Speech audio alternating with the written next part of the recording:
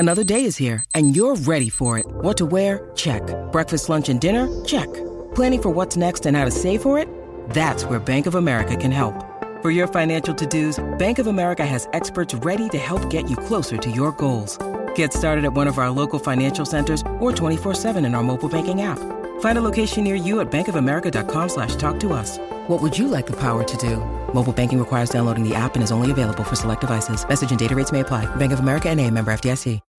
When you need mealtime inspiration, it's worth shopping Kroger, where you'll find over 30,000 mouth-watering choices that excite your inner foodie. And no matter what tasty choice you make, you'll enjoy our everyday low prices, plus extra ways to save, like digital coupons worth over $600 each week. You can also save up to $1 off per gallon at the pump with fuel points. More savings and more inspiring flavors make shopping Kroger worth it every time. Kroger, fresh for everyone. Fuel restrictions apply.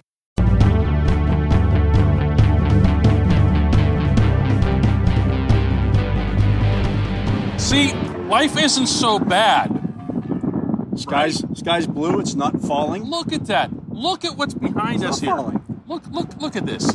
Just gorgeous, most beautiful urban landscape on planet Earth. Pittsburgh, Pennsylvania. Dale, the world did not end. It did not end. The Steelers got a win, beating the Denver Broncos 27-19. Got a little dicey at the end, but they found a way to win. And, really, if you look at it, this was kind of the recipe that they had coming into this season. The offense and defense played off of each other well for the first three quarters of the game. They got a little nicked up toward the end there, and things got a little dicey. But, it was a good team victory. They actually ran the football.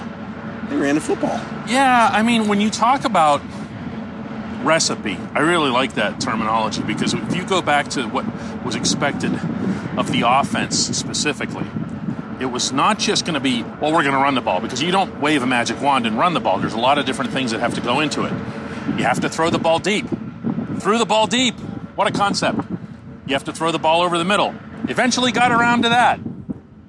You have to block, and you have to be physical. And look at where the Steelers' runs were. Like this. Straight ahead. Yeah, and that's the kind of runner that Najee Harris is. I mean, he's not... Yes, he can make a cut and get yardage out of nothing, but he's a power runner. He's a 6'2", 230, 240-pound running back. Let him just burrow in there and fall forward for yardage. That's what they did. Ben Roethlisberger talked about how Matt Canada had challenged the offensive line going into this week that, hey, you guys, we need to do a better job here of opening some holes up, let this kid run. They did that. It's just really... It really played off of each other well. They protected well. They ran the ball well from the get-go, and they continued.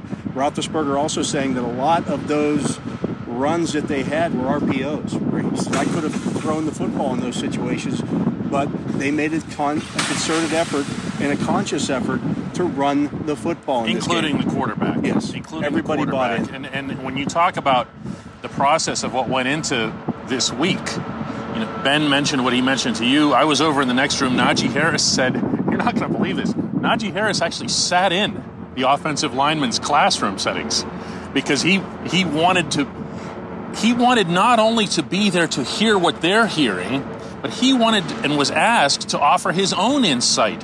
They're showing a film, and he said, what do you want to do, Najee? Instead of just prescribing it for him, let the players. What ends up happening, Dale, look, it's a young team. It's an extraordinarily young offensive line. But they then, in a way, carve their own identity. You're right. Because now they went out on that field and did the job. So now they can walk into the classroom next time a little bit like, hey, that worked. Hey, what we just did look worked. at us. Yeah, how about that? That won't mean anything if they don't do it again next Sunday night. Well, they play the Seattle Seahawks next week. And I know everybody's talking about the quarterback situation with the Seahawks, and rightfully so. Russell Wilson not going to play. Seattle's defense, oh my God. The worst. They're on pace right now to have the worst defense in the history of the game. If the Steelers can't replicate what they did today next week, shame on them. Yeah, I was going to say, if if the Steelers perform offensively the way they did the previous 3 weeks here, then it's just going to be a. But we've seen the steps. We've seen the steps taken. That's the most important thing when you're talking about the offensive line and the offense, Dale. I feel like more than anything. Again, Najee did one of these, like, told you so, wagging his finger with us afterward. He was like, because I know you're all killing them. You're all killing them every week. And I'm like, I'm raising my hand. Yeah, that's me. And rightfully so. And rightfully so. Yeah. But we have also seen and acknowledged that, especially in Green Bay, you saw a step. Nobody wanted to hear it. Nobody wanted to hear about it. It sounded like excuse-making and whatever else here, but it was real. He had 62 yards in Green Bay, and they were like this. Yeah. They were up the middle. They were consistent. Authoritative running of the football, and it was a lot of 4, 5s, and 6. Although, I have to share with everybody, when Najee made the one juke on the outside and cut inside the thing, Dale sit next to me in the press box, and he goes, "Ooh, that was Lev Bell right there." It was. It was really good. He was patient. He waited. He put his foot in the ground, and then he cut it up inside. It was very much reminiscent of Le'Veon Bell. Not that Najee Harris is Le'Veon Bell or even has that style, but that run in particular was very Lev Bell. Like, I saw that for years out of him. It's a good sign. And, I know everybody's been killing Chukwuekwutoro for. He shut out Von Miller. He did. Again. He also had 900 false starts today. But he was playing Von Miller. He was playing Von Miller, and that's understood. When we come back, the defense, it's a little bit of a mixed bag here.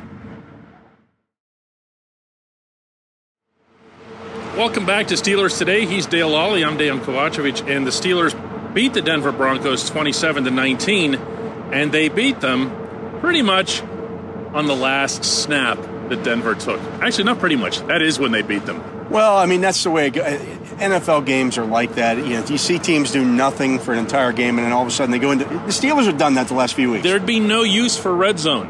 Right. There'd be no red zone channel if games like this didn't happen. I mean, if you look at it, was that game any more different than the Steelers game against the Raiders or the Steelers game against Cincinnati a couple weeks ago? The Steelers get the ball, they're down a score, they get a drive together and they fail. In that situation, Denver did the same thing. That's the way the league is set up to be, kind of.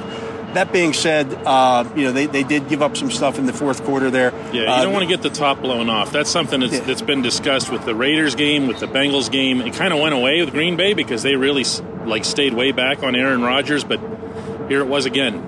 Yeah, I mean, obviously Denver was going after James Pierre and going after him a lot. He did have a couple of big plays in this game. That tackle down by the goal line of Javonte Williams has saved a touchdown and saved them 4 points. Obviously, the interception there. He also almost had another interception there earlier where he batted the ball away. That if they score there, maybe they might still be playing for all we know. A mixed bag of tricks there for a young cornerback. I asked Mike Tomlin about that, and he said, "Look, that's what you're going to go through as a young cornerback. You're going to be tested. Teams are going to go after you." How do you respond to those kind of things? And how he responded, specifically how James Pierre responded when he was asked whether or not he thought the Broncos would be coming after him at that last play, is priceless. I knew they was coming at me. I got beat. I knew they was coming at me again. The actual play, how did you manage to pull off? Do what coach asked me to do on the phone. Just listen to my coach. That's basically what I do. Listen to my coach. Keep my eyes on my work. And that's what I did, kept my eyes on my work, and then took 2 steps at the receiver and just looked back for the ball, and I caught the pick. Out-of-body experience, but it was crazy. And you know what, Dale? He made the play. He did what Joe Hayden and Terrell Austin recommended to him. He followed their instructions explicitly. Take 2 steps with your guy, look back for the ball. He did. 2 steps with the guy, look back for the ball. Bridgewater's pass wasn't necessarily where it needed to be. And, we don't cover the Denver Broncos, so we don't care. But you had mentioned, again, in the press box as this was happening, that maybe someone on the Denver sideline should have entertained a run at some point down there. Yeah, I mean, the Steelers were obviously looking past the entire time on that final drive. They get 2 yards. You're 3 yards away. Even man. on second and I think it was second and goal from the 9. You had over a minute left, or right around a minute left. There was time. They had they didn't have timeouts, but they had time. There was time there to maybe run the football at least once. You might have caught the Steelers not napping, but looking for the pass there.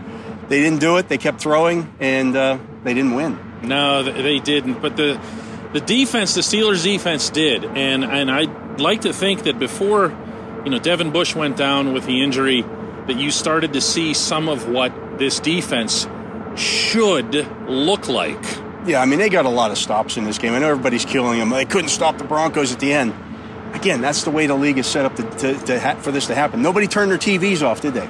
They all kept watching because, these games go down to one score.